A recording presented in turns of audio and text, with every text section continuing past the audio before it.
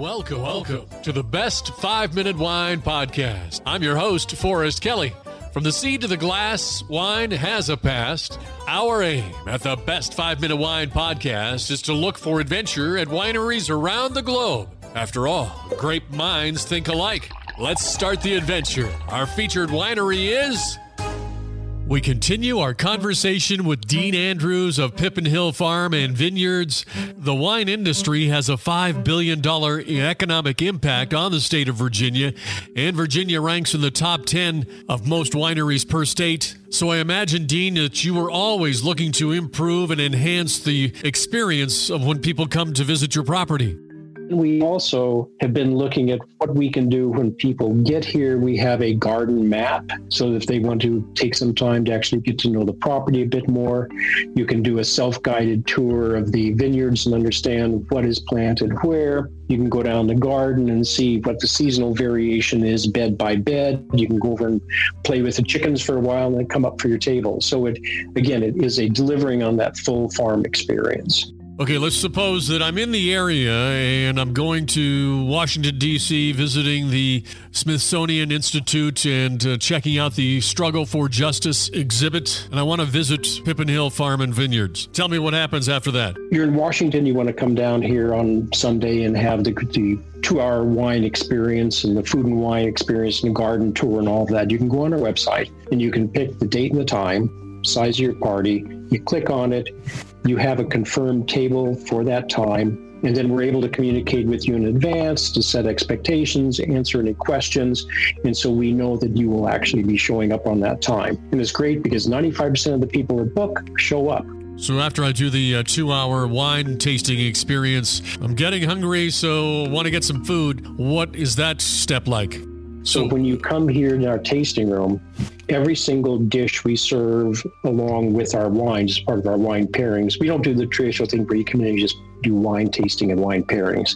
We have it set up with food. So every dish has 1 or maybe 2 wines that are specifically designed to be paired with that dish. So you come in, it's sort of like small plates. So you come in with small plate cuisine experience, and we have the equivalent of a chef's table, which we call the vintner's table. Anywhere from 8 people up to 12 people that can be 4-course, 5-course that are paired with our wines. So it really presents a real-world example of how the cuisine and the wines parallel each other. This place inspires me. To come to work every day and look at this view is magical, and being able to pick things fresh from our chef's garden gives me even more respect for my ingredients and the environment. That's a direct quote from your chef.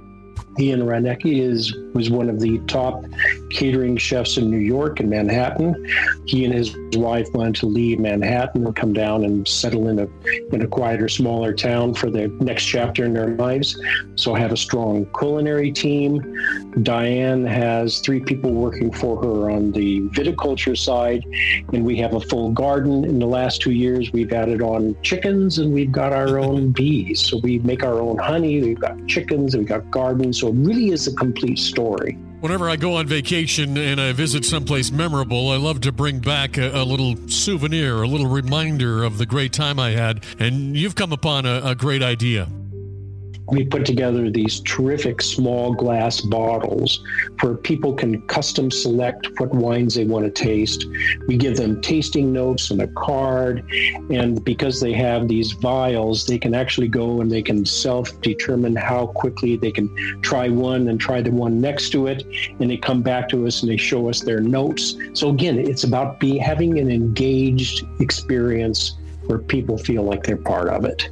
It's 4 bottles in this really cute little case, and we give them glasses, we give them the notes, and they can go out on the lawn and they can do it. They can go down in the garden and taste it. So it really just allows them really to control it. So you aren't standing at a bar with somebody talking to you.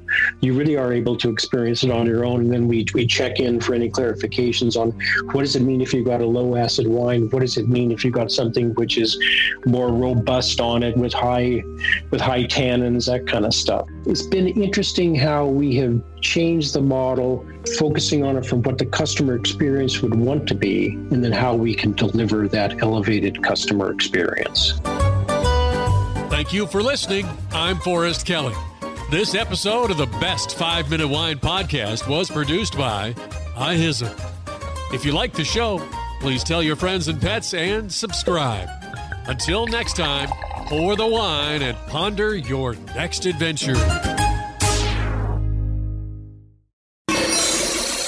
Hi, before you go, we have exciting news. The Best 5 Minute Wine Podcast has teamed with a breakthrough technology and added a new feature on our website that's bound to elevate your podcast experience.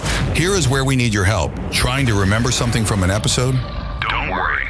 Search for it, and we will find it for you. Have you ever thought you could just ask questions and chat about the episodes as if you were talking to me? Well, now you can. That's right. Our episodes are now interactive, and they're waiting to have a conversation with you.